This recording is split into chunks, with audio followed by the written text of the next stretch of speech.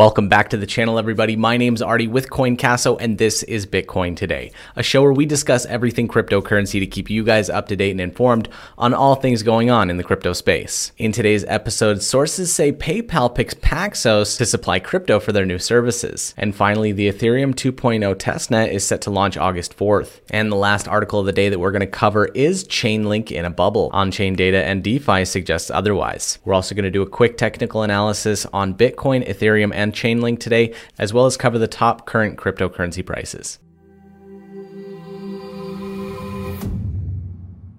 Good morning, everybody. It is Wednesday, July 22nd. Thank you so much for joining me every single day. Thank you to all the subscribers, and thank you for joining the live event on Monday. And if you're new here and you like what you see in this video, consider subscribing down below and ticking the notification bell to get notified every time we upload a new video. And as always, the show is sponsored by the CoinCasso cryptocurrency exchange. So if you're looking for a place to buy, sell, and trade cryptocurrencies, consider checking out CoinCasso in the link in the description below. Let's get into these prices. Bitcoin currently sitting at $9,363. Up 1.9% from yesterday. Ethereum up almost 3% at $244.03. EOS up 1.5% at $2.61. Cardano also up 2% at 0.1215. And Chainlink still doing worse every single day, down 3.3% at $7.15. Wow, it's been a while since I've done technical analysis on Bitcoin. Let's jump into TradingView and take a quick look at it. Just to recap, this is the March 12th bottom, and right here is the end of May, beginning of June. For quite some time, we were trading sideways up and down within a small margin, and we were trading within this wedge pattern. And as always, when we near the end, there's always a 60% chance on an upside and a 40% chance on the downside. Let's get in a little bit closer here, and as you can see, we actually broke down on the bottom side, and I think this was a trap by some people. They may have been pushing the price down a little bit to capture some short positions, and then immediately after, over the next few days, we started to climb up, hitting a maximum price of $9,437. Hopefully this upwards momentum can continue. That would be very fantastic, and I would very much appreciate if Bitcoin kept flying to the moon. Now let's jump into Ethereum and see what it's done since the bottom. As you can see right here, again, same price action movement as Bitcoin, but it's actually had a few more percentage gains. Just like everything else, we've been on this strong upwards climb, getting to a maximum price of $253.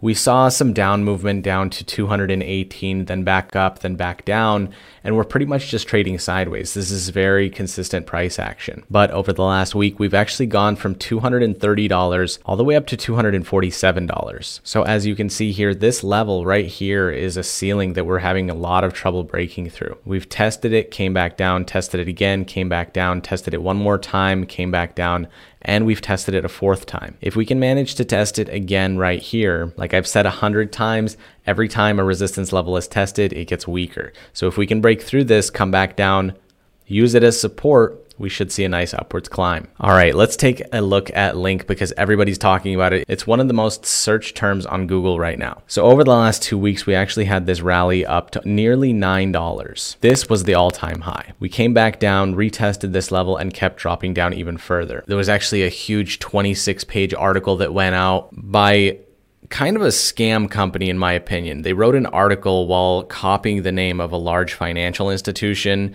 and I think it might have been a competitor of Chainlink, just kind of putting information out there to trash the name of Chainlink by faking the name of a reputable financial institution. So let's pop up the Fibonacci retracement and see if there is any cause for concern. I'm choosing this as the lowest point because it was the last dip down before we saw the spike up. On Fibonacci retracement levels, we either see a hit here or a hit here at the 0.618 or the 0.5. We're actually showing a little bit of support here at the 0.382. So it might bounce off this level and come back up. If not, it might drop back down here to the $6.60 level. If it goes even further than that, it could be at $6. But this is simply a correction, and then it'll continue its momentum upwards. Even if you invested at $7 or $8, I wouldn't be concerned right now because the potential for this over the next 6 months easily can double. Let's get into the news. This first article is titled "PayPal Picks Paxos to Supply Crypto for New Services," sources say. PayPal, the fintech giant, planning to bring crypto trading to its massive user base. They've chosen Paxos to handle the new services supply of digital assets, according to two people familiar with the matter. It's a plum assignment for the New York-based Paxos, which last week launched Paxos Crypto Brokerage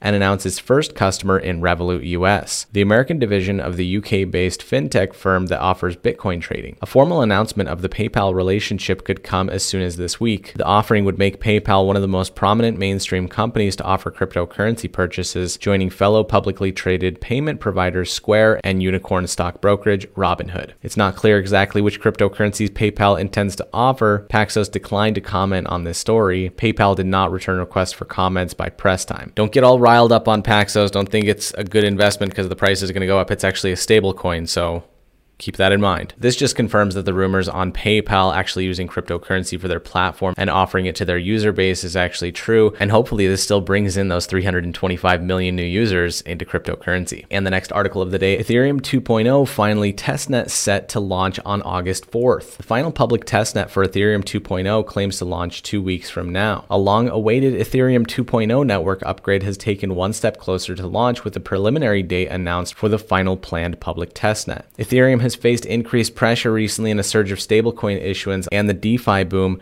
Gas usage and network fees have skyrocketed to record levels, leaving the platform open to criticism from its detractors. Ethereum 2.0 is coming out to make everything better because the platform is growing like crazy. Every altcoin, every ERC20 token, it's all Ethereum based.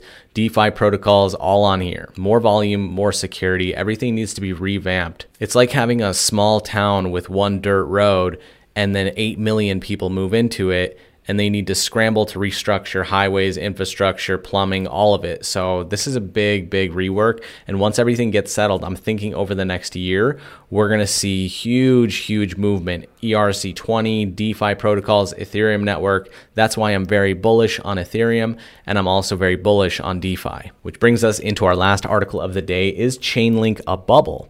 On-chain data and DeFi suggests otherwise. On July 13th, Chainlink rallied more than 34% to reach an all-time high at $8.48. Since then, the price corrected back down to $7, but the time of writing, the altcoin is making a renewed attempt at taking out the recent all-time high. Link has rallied 167% in 2020 and remains one of the top performers in the crypto market, but it isn't the first time it's earned this description. In 2019, the altcoin rallied 1,481%, and according to CoinMarketCap, the return on investment for those who purchased at the first listing price now exceeds 5,000%. This article goes into saying why they think it's not in a bubble, and all of the increase in price action is actually due to all of their partnerships and announcements. New people getting into the space. In a future video, I will be describing the entire Chainlink project, what it encompasses, who started it, and why it's so good. While Chainlink's on-chain activity and an increasing number of nodes point to healthy growth in the network, other forces may be at play. For example, there have been growing demand for DeFi-enabled coins like Link, as it provides some of the highest interest for yield farmers cultivating interest on protocols like Aave.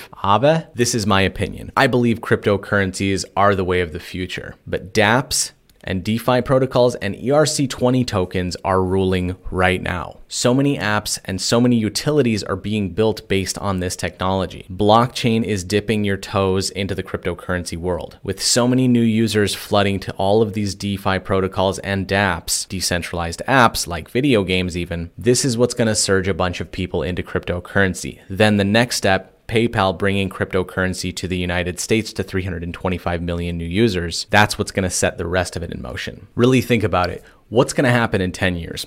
I have no idea. All I know is that 10 years ago, we got the iPhone 4. Think about how much technology has advanced since then. Give us another 10 years in cryptocurrency, sky's the limit. Thank you so much for joining me today. Don't forget to leave a like on your way out and subscribe if you haven't already, and we will see you in tomorrow's video.